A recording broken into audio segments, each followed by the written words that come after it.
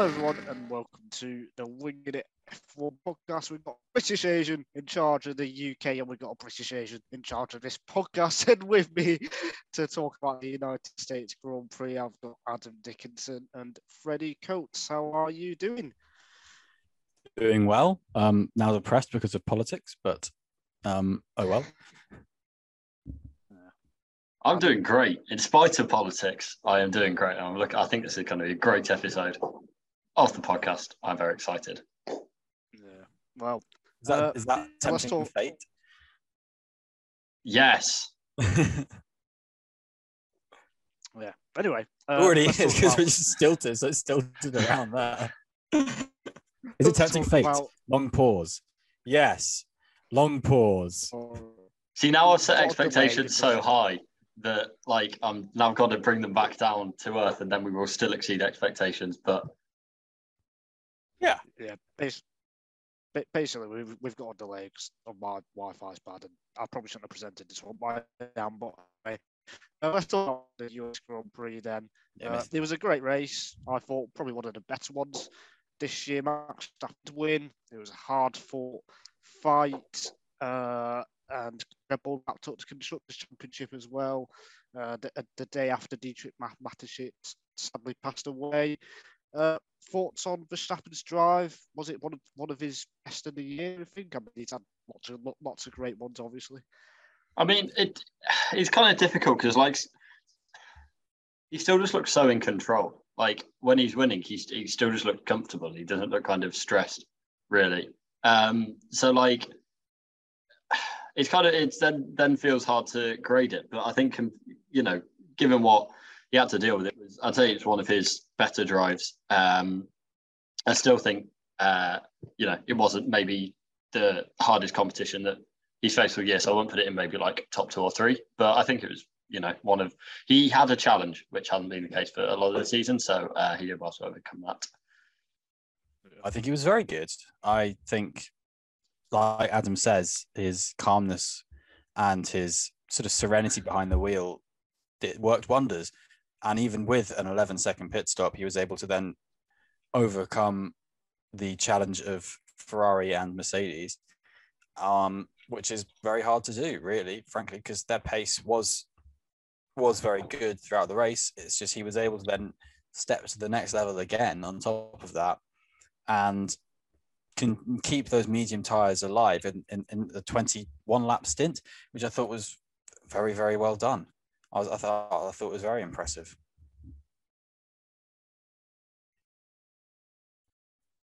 And as we've clearly lost Nigel again, we should just say what he thinks. I thought it was one of his best drives of the year. I think every Verstappen drive is one of his best ever drives, but this was particularly one of his best ever drives. Right. Stop saying what I'm going to say. I'm going to say that. I'm going to say I think the key moment was because when he came out after the slow pit stop, I thought Hamilton was going to go on and win and keep up his streak of winning a race in every season. But I think for Verstappen to fight Leclerc so hard on the medium tyres and still have enough rubber left to chase Hamilton and overtake Hamilton, that was really impressive. I think only him and Hamilton can kind of do it and to fight one so hard and then go and get the win, really. So I think that was what kind of stood out for me. Yes, exactly. Yes, I completely agree with that. Just the way he was able to keep calm throughout the race, and there were points where he had a right to be annoyed, and that probably would be when he had a really poor pit stop and when the battles were hard with Leclerc and Hamilton, and there was a bit of moving under braking towards him, which probably wasn't on, but seemed to be kind of okay. And he had a right to get a bit incensed, and he didn't. He just won the race. It's easier said than done, obviously, but he did it very well. And his charge in the latter half of the race was impressive, and it always will be to me. It was It was too impressive. It was like I thought it was going to come down to the last 2 or 3 laps, and when he first came out and had to, obviously behind Leclerc, I kind of thought he was tracking to be a bit more of a grandstand finish, whereas passed him on, I want to say like 50-ish. Six laps to go. Yeah, I thought it was going to stretch a bit further, but that's not a kind of criticism of his driving. I was intrigued to see how it was going to go because he was always going to catch him, and it was always going to be on around lap 50 or something. And I was intrigued to see if it would go the way of a Bahrain 2021 or if it would go the way of a Barcelona 2021, where it can be just a drive-by. And I think it was a little bit in between, closer to the Barcelona 2021 analogy, comparison, I should say, because he was able to get alongside. But I mean, that straight was incredibly long. And in most other tracks, I think Hamilton would have been able to hold on to that. But I think you've got to hand it to both of them for being in that position at that stage in the race, to be honest. Yeah, absolutely. I mean, for me, Hamilton was every bit as good as Verstappen. I think that flawless race, he couldn't have done much more, really. And it's only because he was against Verstappen that he lost. I think he even moved under the braking zone a bit, which he not really tried to keep Verstappen behind. So he just did everything he could. Still didn't quite work. Clearly drove his heart out. I mean, he was sliding before and after. And before and after, he got overtaken by Verstappen. So yeah, for me, both drivers, it was pretty much close to perfect in terms of the driving, I think. Do you think if Hamilton had been on the mediums for his last stint, that would have changed anything? I think No.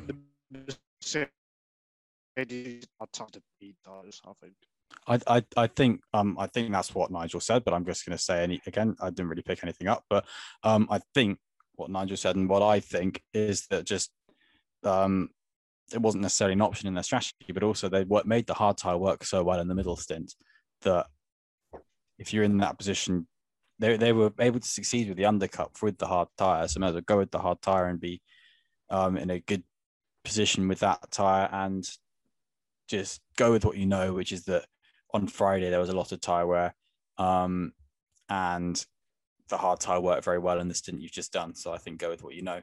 And if he had been on the mediums, there's no saying that it would have been any different, to be honest, because of the way those tires were reacting throughout the race. They didn't seem to be corresponding overly differently anyway. Yeah, I think the Mercedes, due to the hard wear, both suited the medium tires more. That's how I kind of saw it, really. So, yeah. Which is bizarre when you think about it from sort of a relative bracket of the entire season, when the Mercedes struggles to bring its tires in, and the Ferrari in particular, and the Red Bull to a lesser extent, but to more of an extent than the Mercedes, work their tires a bit harder. So it's a bizarre kind of weird anomaly that Pirelli tires just generate sometimes on some surfaces and some conditions. But yeah, the Merc was just working better on the hard. The second half of the race was kind of a throwback to last year in some ways for me, in terms of that intense battle between the sport's top two drivers, and had enough of that same Verstappen this year. But we had so many of these kind of races between Hamilton and Verstappen last year, and then we kind of got that over final 25 laps in Kota. So I think that was really nice to see. I think. Definitely really nice to see. We are in sync. Yeah, I just echo that. It was it was vintage, but vintage of only a year ago, which already feels a long time ago. But I think vintage is a nice way of putting it, because it is just kind of like it is just so many races just aren't necessarily strategic fights on track where things just happen and it just goes the whole distance these days. And that's not a bad thing, but sometimes it is just nice to have a straight sort of fight, just beginning to end, in a way that can be really exciting to watch and can build to a climax. And that worked really well. And I think there's an argument to be made that perhaps this is the race in some ways that you hopefully should have got last year, but also last year's race was fantastic anyway. Yeah, definitely. And just on Red Bull winning the constructors the day after Mattership started, he kind of didn't want to wear black armbands or be too kind of silent about on Red Bull way. Uh, I mean, yeah, they've had the best car for most of this season, and I guess they deserved it. Obviously, the fifth title.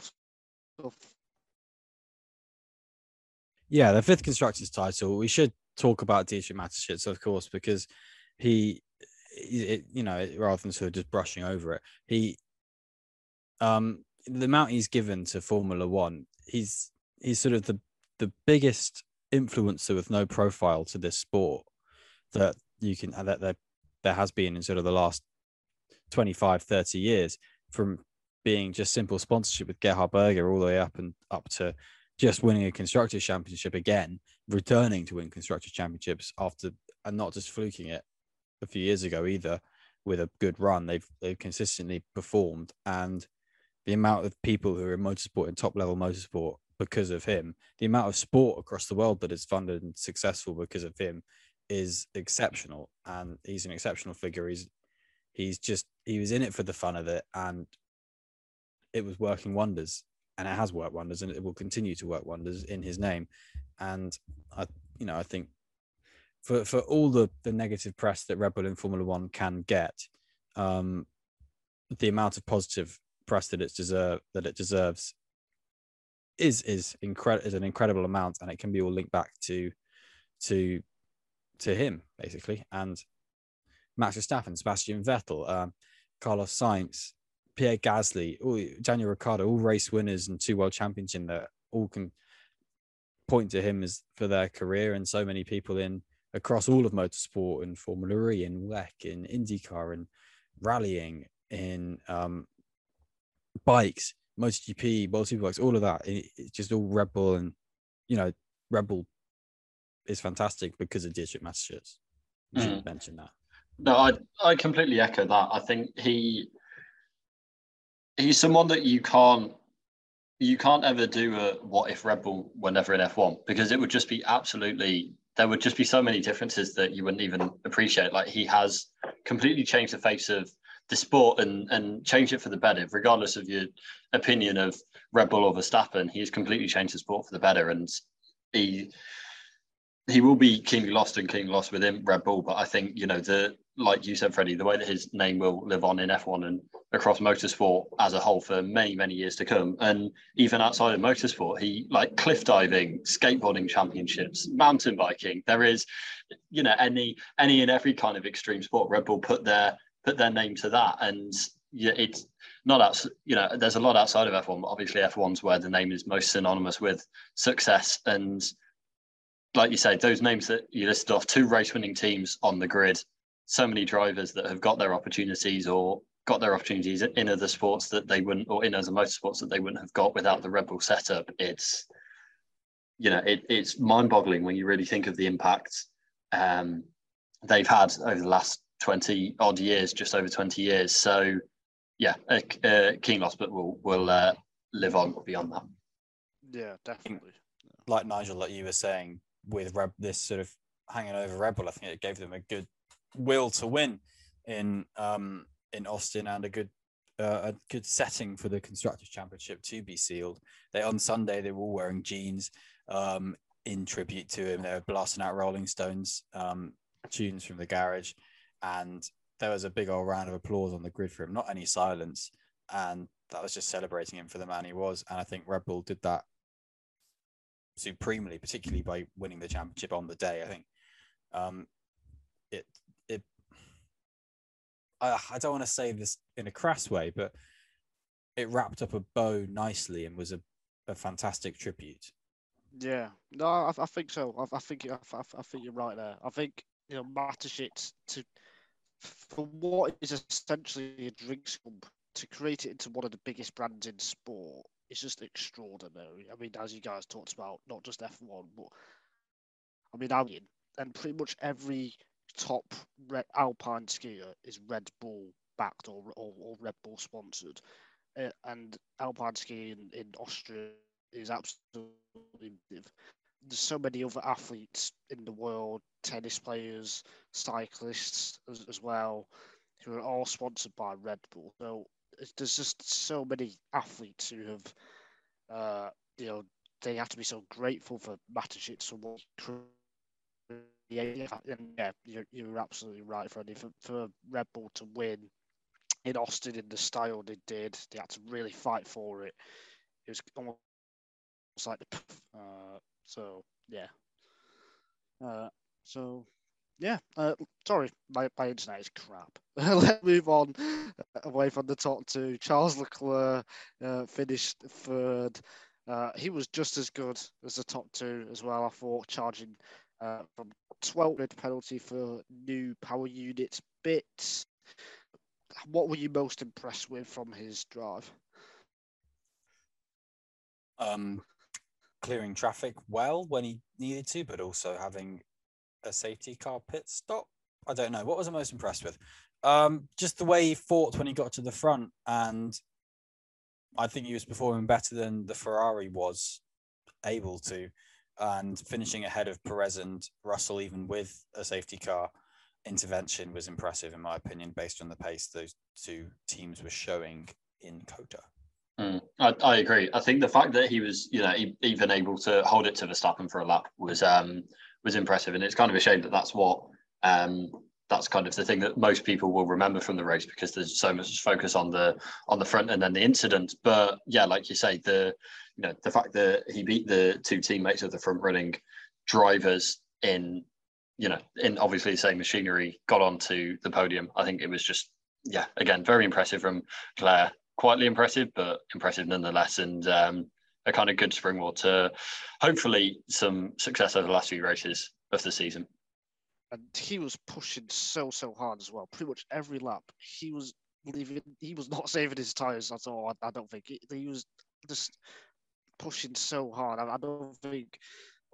I mean, this is Leclerc's style, but it was just so good to see, and for him to fight Verstappen as he did was impressive as well. It was a flashback to Bahrain and Saudi Arabia, well, more so Bahrain, when he beat Verstappen then at the start of the year. So I think Leclerc is on a great run form, just hasn't had the wins to show it, unfortunately, the last 5 or 6 races, really, because of the car. But his actual driving is exceptional. Sainz didn't get to show what he could do, unfortunately. What do we think on that turn 1 incident? Russell did get a 5-second time penalty. Were the stewards right or wrong? Russell was robbed. Ooh, robbed? No. In what way? No, not actually. It was stonewall from Russell, and it's just really frustrating because, I mean, the race was kind of saved by Hamilton coming in and the slow pit stop for Verstappen, making it interesting at the end.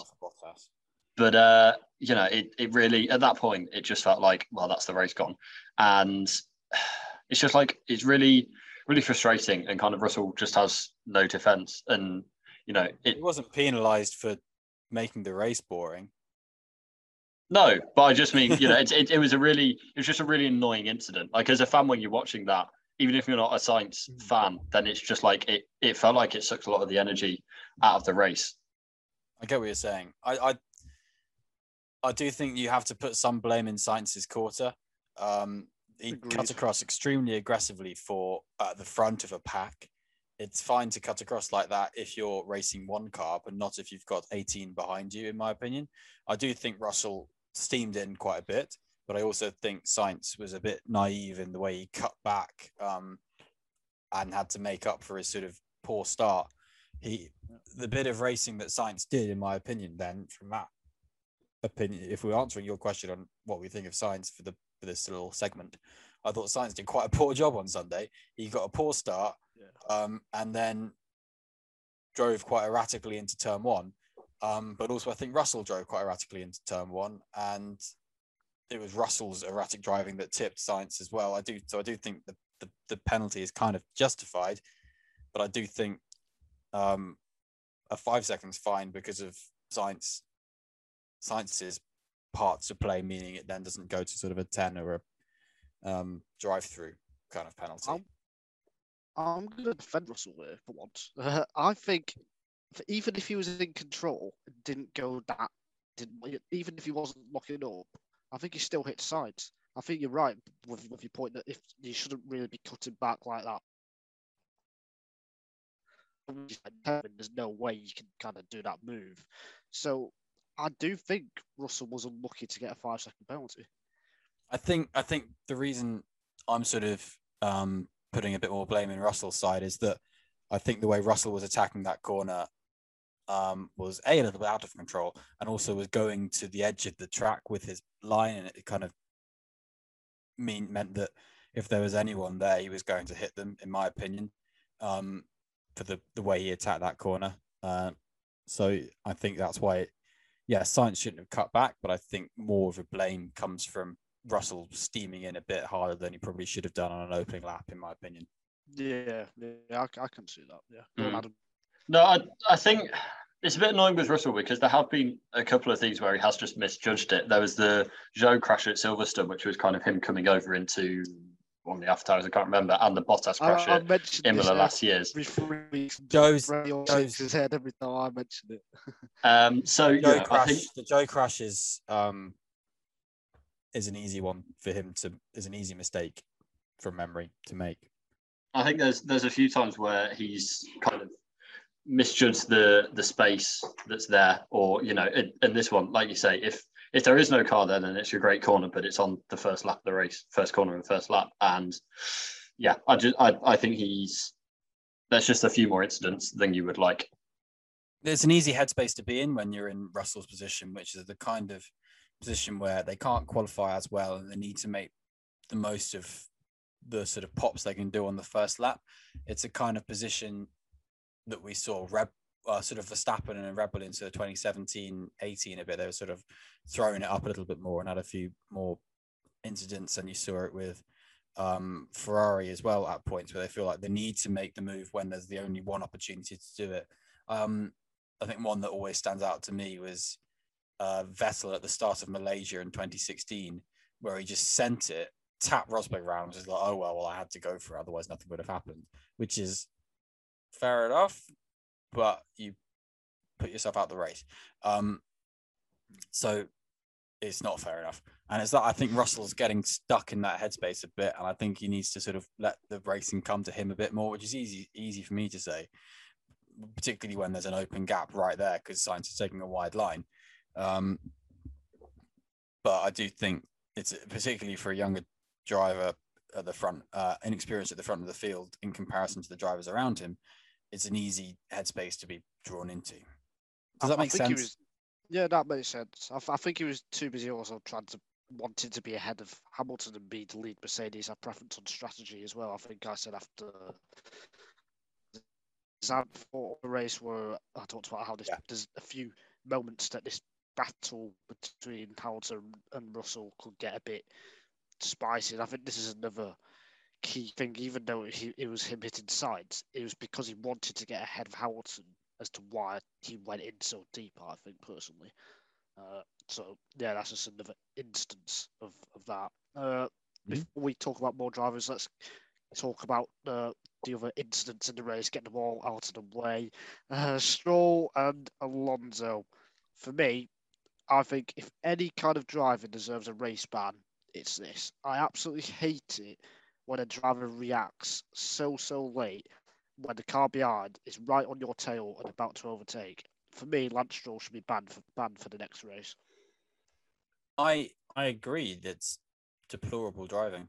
I think he should have been, if he had been able to continue, I think it is a black flag offence. So because he was unable to continue, I think, carrying that over for a race does actually make sense. We've seen so many near misses with this kind of driving before, and we've seen penalties, and we've seen no penalties, and we've seen inconsistency around it, which is why it happens. I don't know if we've seen one sort of at this point on a straight. They always seem to come a little bit later. I seem to remember Grosjean at Silverstone being very sketchy. I think you see them. The ones that always seem to stick in my mind are Verstappen in 2016 on the Kemmel Straight with Raikkonen closing in, because that was terrifying. And there's a few in Formula E that do get penalised. So many. Yeah. And actually, in American racing, in IndyCar,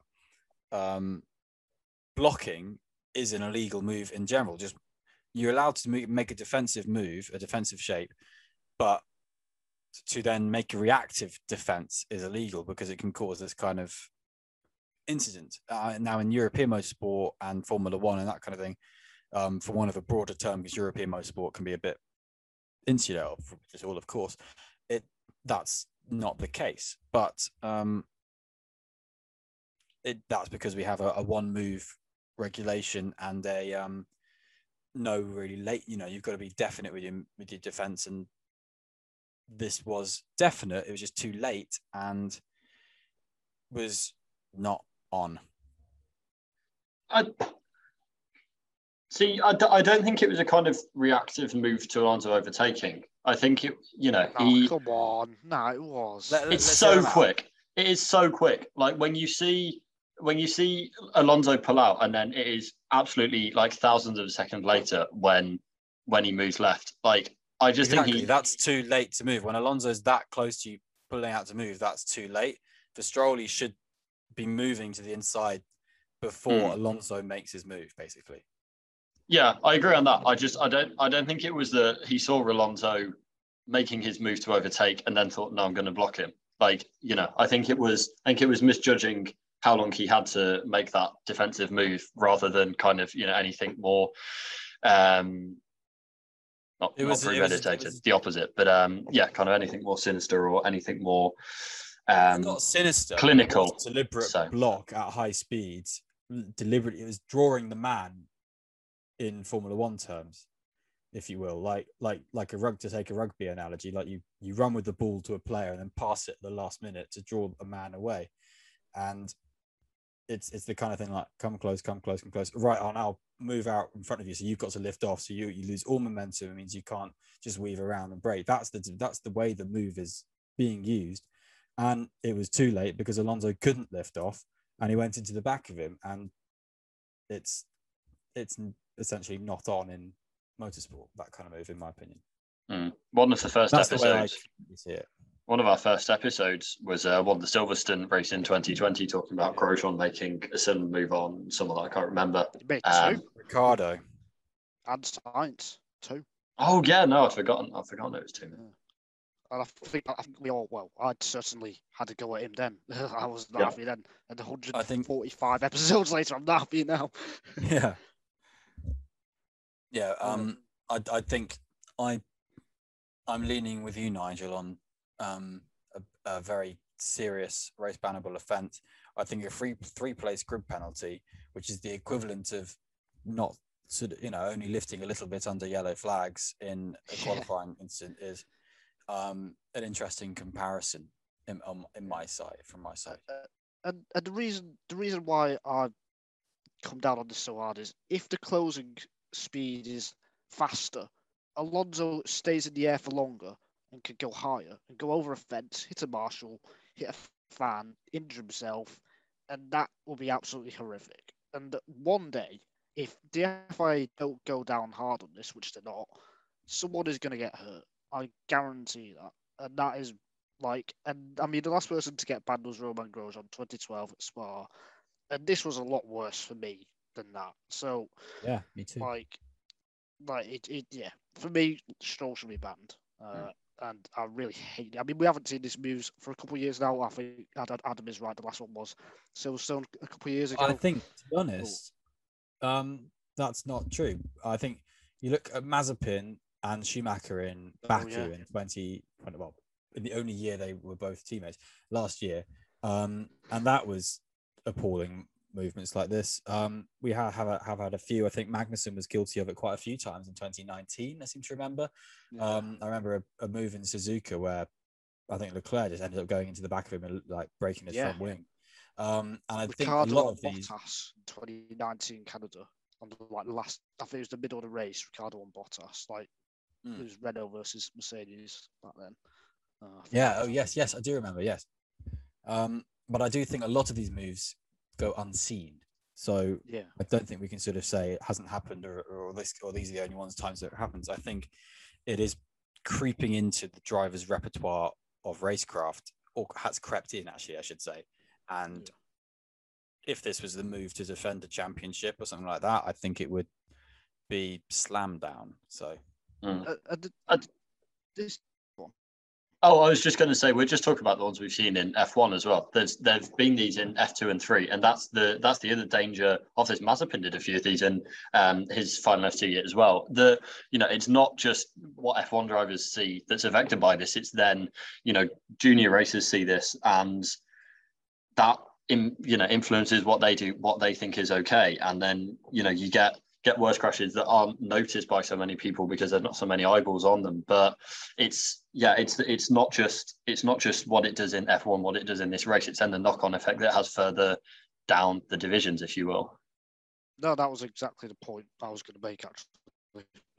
So yeah, you've summed it up perfectly for me there, Adam. The other incidents, or big incident, talking point words from the United spinning? States. Yeah, not Bottas spin. Although, yeah, that was a bad mistake, to be fair, to spin. Although it was very windy, but still. Yes, it was. I was trying to think the last time Bottas spun in a dry race out of the race. Ooh, that's a good shout. If you know the answer to that, tweet at Freddie Coates or put it or slide into his DMs. Like at Fred Coates 1999. Actually, no, I don't want to tell people. Don't slide into my DMs, creepy people, unless you're nice. Twitters are in the description anyway, so. I'll be thinking about that now. People will be thinking about you. That's really annoying. I was thinking about Freddie. Whilst Freddie thinks, I was going to say, let's talk about Alonso losing his 7th race after Haas protested that basically Alonso and Sergio Perez should have been given the black and orange flag to pit. Perez was fine. The FIA said Alonso was given a 30-second time penalty.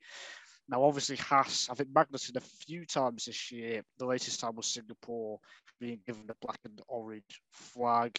What do we think on this? Because this is a bit of a tricky one, I think. This is a tricky one, I think. Haas are rightly incensed, I think, because they went to a great deal of effort to prove to the FIA pre-Singapore that they didn't need to be black and orange technical flagged because of the front wing end plate a lot of the time, because of the structural integrity was working apparently for them, they were saying. Granted, we have also seen front wing end plates fly off, and we saw that with Sergio Perez in the US Grand Prix this weekend as a case in point. So I don't know whether how much that was taken seriously, but apparently there was a kind of agreement made saying, okay, cool, we'll be have a bit more discretion next time. And then they were pulled in immediately in Singapore. So Haas were annoyed then as well. And now they think, well, hang on a second, this is very clearly a big technical issue with a big chunk of bodywork that's flapping around, and he's not being technical flagged. And then a good chunk later in the race, it flew off when Magnussen and Alonso were in close combat. So Haas are rightly going to be annoyed at this. What's complicated though, and I think it's a fair enough example of when a black and orange flag could well have been deployed, particularly to the car that had just slammed into a wall and was still racing. You kind of think if you're race control, you should probably have an eye on it, just to see if it's going to conk out or be in a poor situation. And you do kind of think the odd thing though is that the penalty is sort of for race control, isn't it? Not for Alpine, but Alpine have been given 30-second penalty. Yeah, I kind of get that. Although, yeah, I'm not sure. But John, the teams aren't meant to send a driver out if it's unsafe. So I think they'd be saying it's on the team to police that, and then the race control to police the teams. So it's a bit. I kind of agree. But then they've been retroactively black and orange flagged as well, essentially. Yeah, in the series report, it is said they should have been black and orange flagged. Yeah, it's one of those, like, in an ideal world, the way that the penalty is awarded is that teams will bring in their drivers if there's any unsafe bits of the car flapping around, but it's F1, not, it's kind of everyone trying to find the edge all of the time. And that's why the onus is on race control should be on race control to, put the hammer down and say, right, you need to come in and change this. So yeah, I think it's a unsatisfactory situation all around. Yeah, I think so. And go back to 2009 Hungarian Grand Prix qualifying when Felipe Massa was hit by a spring from Rubens Barrichello's car. That's all it's going to take again. I know we've got the halo and that kind of thing, and the F1 cars are a lot safer now, but there's still that chance where a piece of debris can go, as I said before, with the launch into the air and into hit a marshal or fan or injure another driver. So the black and orange flag should have been given out. And what I would do as well is get rid of the 3 lap thing rule where you have to do it within 3 laps. Just do it straight away. Like if you've got a bit of car flapping about, you should be forced to pit straight away, not wait 3 laps. So now I would change that personally. Yeah. Any more thoughts on? No, I just although I said it's unsatisfactory around, the penalty is the right one in the end. Like, for the situation, it is slam dunk. It's just kind of the path that got us to the penalty being given out post race wasn't the way it should have gone down. There is a crucial part in the ruling that I disagree with, I think I'm right in saying there's a part in the report that says that. So I think we all agree that with the flapping around wing mirror, that's an unsafe car. But when the wing mirror is gone, it was also deemed an unsafe car. Do we think then that if a wing mirror just goes, that a car should be forced to instantly retire? I don't necessarily know if I agree with that. That's kind of what happened with Perez, wasn't it? His front wing end plate. After it went, it was basically safe, his car. Yeah. So should he then take a penalty? Probably. Well, it's different. It's different because of the concept of the wing mirror. The Perez, Haas did protest Perez. Yeah. But that was thrown out, and I'm yet to delve into all the details on that because I'm a busy man. But with the Alonso mirror report, it did say that a car without a mirror then is unsafe. So are they getting? Is there going to be a situation later down the line where the FIA force a car to retire because the mirror isn't there? I don't think so. But they've set themselves a bumpy precedent there, which a team could probably legitimately protest another car in that situation. So who knows? Watch this space for 5 years from now when the Haas versus Alpine Renault fight goes a bit further. They're always protesting each other anyway, those two. There they are. But again, the FIA are inconsistent anyway. Just like with the Gasly thing, he was given 5 second time. The FIA are consistently inconsistent, yes. Yeah. Like Gasly was given 5 seconds for not being within 10 car lengths, even though Perez first got warning in Singapore and then got 5 seconds and whatever. But oh god. Anyway, let's talk about the drive. Also, that's a stupid rule anyway. But anyway, well, I mean, it kind of like it works in some situations. It makes sense, and it means that you can't take advantage of it. But like, in general, if you're a new F1 fan, especially in America where FIA, as they keep banging on about trying to kind of expand their reach exponentially, then it's just the kind of thing that makes you scratch your head. Like, it's not making F1 kind of understandable to all of these inconsistencies. It's, ultimately, unless you're watching with someone who knows, is a kind of expert fan on F1, then it just makes it a complete head scratcher and makes it a lot more inaccessible to new fans, which is, it's not just kind of for, old-fashioned things like consistently and fairness across the teams. It's also in F1's interest to have an understandable sport. Yeah, absolutely. Definitely. Moving on back to the performances of the drivers, Alonso had a great drive until it was his 7th was taken away with him, but so did Sebastian Vettel. He had a slow pit stop. He probably would have been 6, he thought, without the slow pit stop. But then his fight back, his moves around the outside at turns, let me count, 18, well, 17, 8, 16, 17, 18, I think. Around that section, absolutely fantastic. I think that has to be one of the best drives of Vettel's year, I think. They've been putting in some good performances of late, Aston Martin. That car seems to be coming into its own. I think we do need to remember that car basically was rebuilt at round 6, whatever, at Barcelona, and started afresh. So they've been developing slowly, and it's now sort of the fruits of their labor is sort of bearing, whatever the phrase is, and it's now happening because it's going well. Bearing fruit. The fruits of their labor are bearing fruit. The labor is bearing fruit. And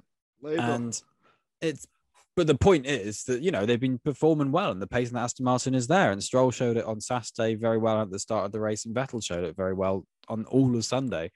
And it was also there in Suzuka, and there were flashes there in throughout the season, really, particularly the second half of the season, where there've been good pace, and there was just a level of grit with Vettel this weekend, but particularly in the race, that just superseded everyone else really around him. And I'm also taking a degree of pride because I said the Aston Martin would go well, and it did. Yeah, Adam. Just kind of echoing what Fred said. I think it's, like you say, Vettel's been doing better as of late, and this is, I guess, the kind of bit of the iceberg that does stick above the water and everyone sees and goes, oh yeah, Vettel is doing well.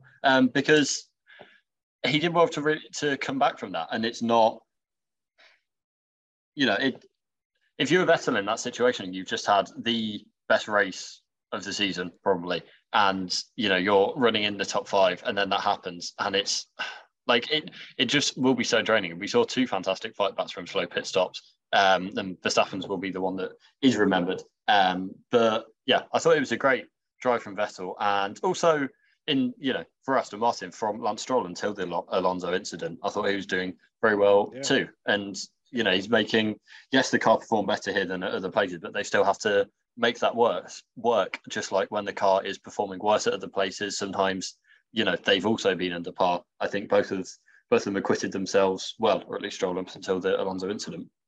Yeah, definitely. I think Aston Martin are on a pretty good run. They have definitely improved their car. Looks like they've developed it a bit better than the other midfield teams. Because 1 point off 6th in the Constructors' Championship. Yeah, that's remarkable. That's a turnaround and a half. Yeah, because they were 9th literally 2 or 3 races ago. So if they could get 6, considering the first half of the season they had, that would be absolutely massive for them. And the way they're tracking it looks like it will happen. So yeah, absolutely. On that note, though, like half the championship is bad. Like half the constructors have had poor years, which doesn't, I don't know, going back to even a few years ago, like there was a kind of 6th was a much more respectable result, it felt like, when AlphaTauri were reaching it in 2020, I want to say, was they 6th? It's all relative, isn't it? And the relative battle is that Alpine and McLaren had a march early on in the season and have been more consistent, but Aston Martin have been a better team as of late, particularly this weekend. And that's worked really well for them. Alfa Romeo also were looking quite good this weekend. It just didn't work out for them. I thought Joe had some very good pace this weekend. And it's for what the tools they have to work with, it is good. Yeah, and inherently there is going to obviously be a 1st place to a 10th place, and there's going to be results like that. But it's,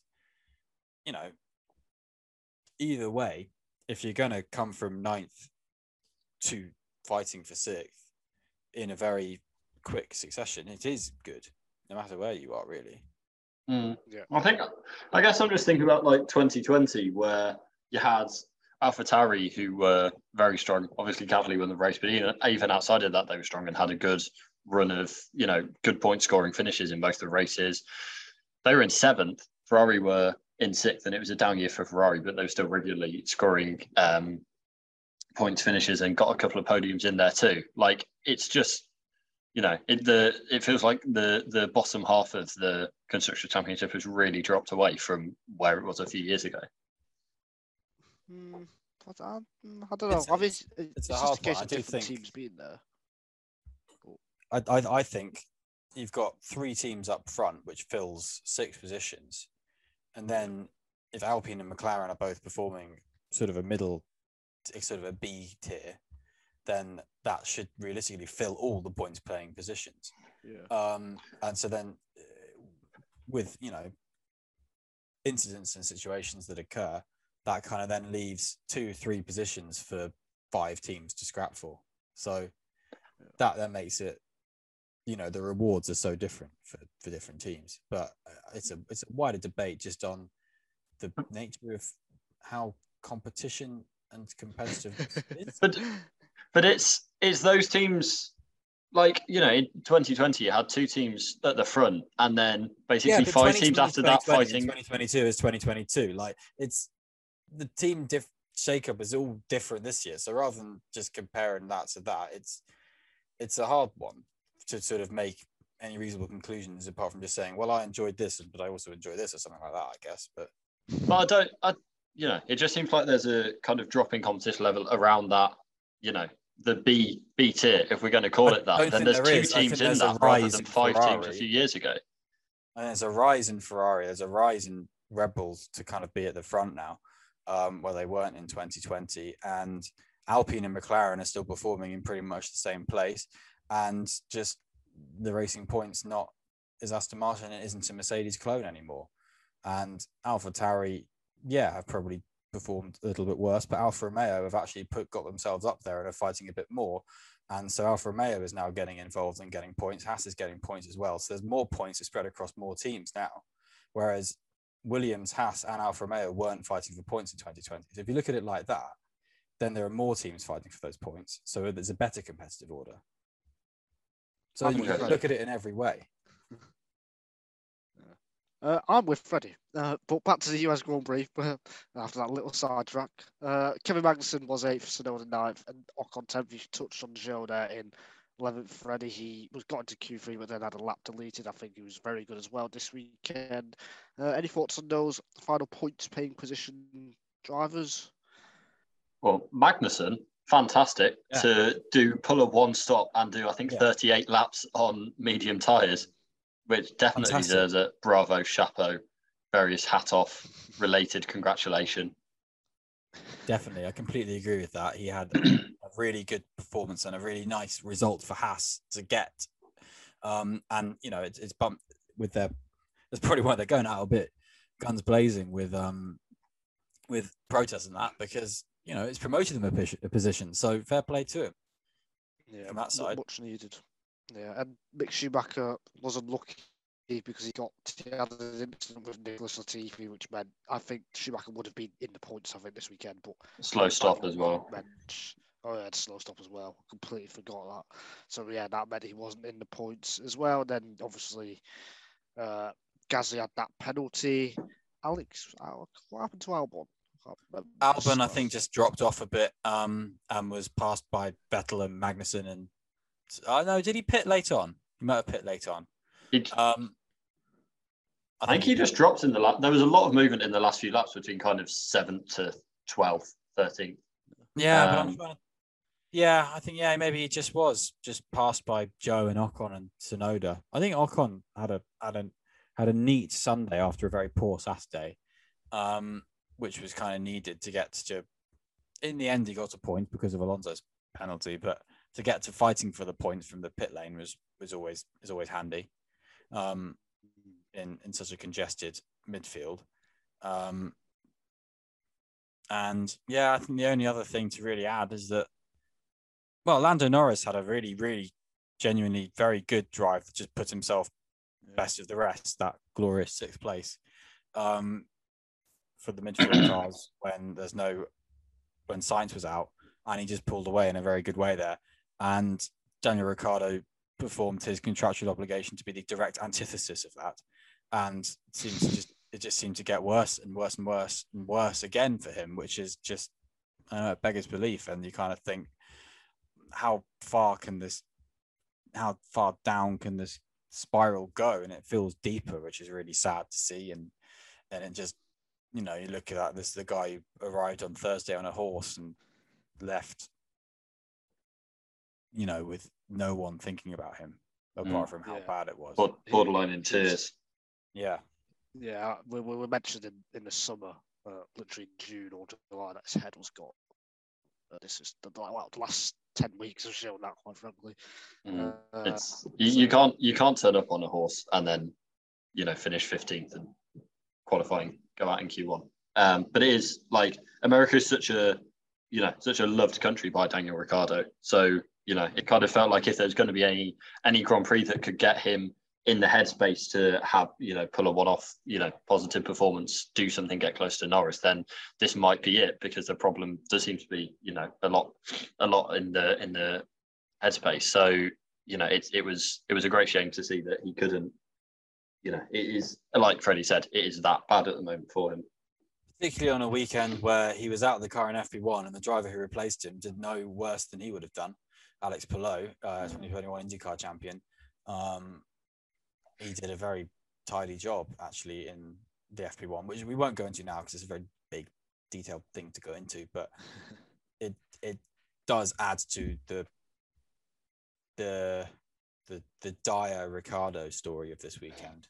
Yeah, absolutely. Yeah, Palou was just as good as will be in a normal practice session. The last thing then, America, or F1 in America, had a sellout crowd, over 440,000 people. It really has, for the last couple of years now, it's, what do you call it?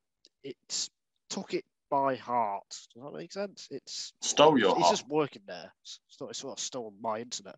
But no. F1 in America, it really has cracked. There's going to be 3 races next year. Going to be an American driver if Logan Sargent gets the super license points as well. So just some words on that to finish off. No, it's really great to see. I think it's things like this make it annoying when the kind of rumors do the round every few years that Austin is one of the ones on the brink of, or kind of closer to the brink of not continuing. Because I think as much as the Miami and particularly the Las Vegas will be, the really razzmatazz events and, the ones that show up in the show business magazines and get the kind of traction outside of F1. COTA is a really, really good base for F1 in America. And it's something that has struggled really since it left Watkins Glen. So I think, it just performs a fantastic role. As I say, it's a great base in the middle of Texas. It's not that difficult to get through. The weekend has a very Texan feel as well as a very US feel, which is always nice to see, apart from people. No, I'm not going to go into my Oklahoma bias, but I think, it really seems to have taken off. And I think, Miami and Las Vegas will kind of take the benefit of that, but not enough credit will probably go to COTA for just what a fantastic job it has done, where many, albeit not directly comparable, but still many US Grand Prix have failed. It is the home of Formula One in America. And I think, to be honest, even with the, as Adam put it, razzmatazz of Miami and Vegas, they're very clearly showbiz events, whereas this is very clearly a Formula One event in America. And I think it's got that base.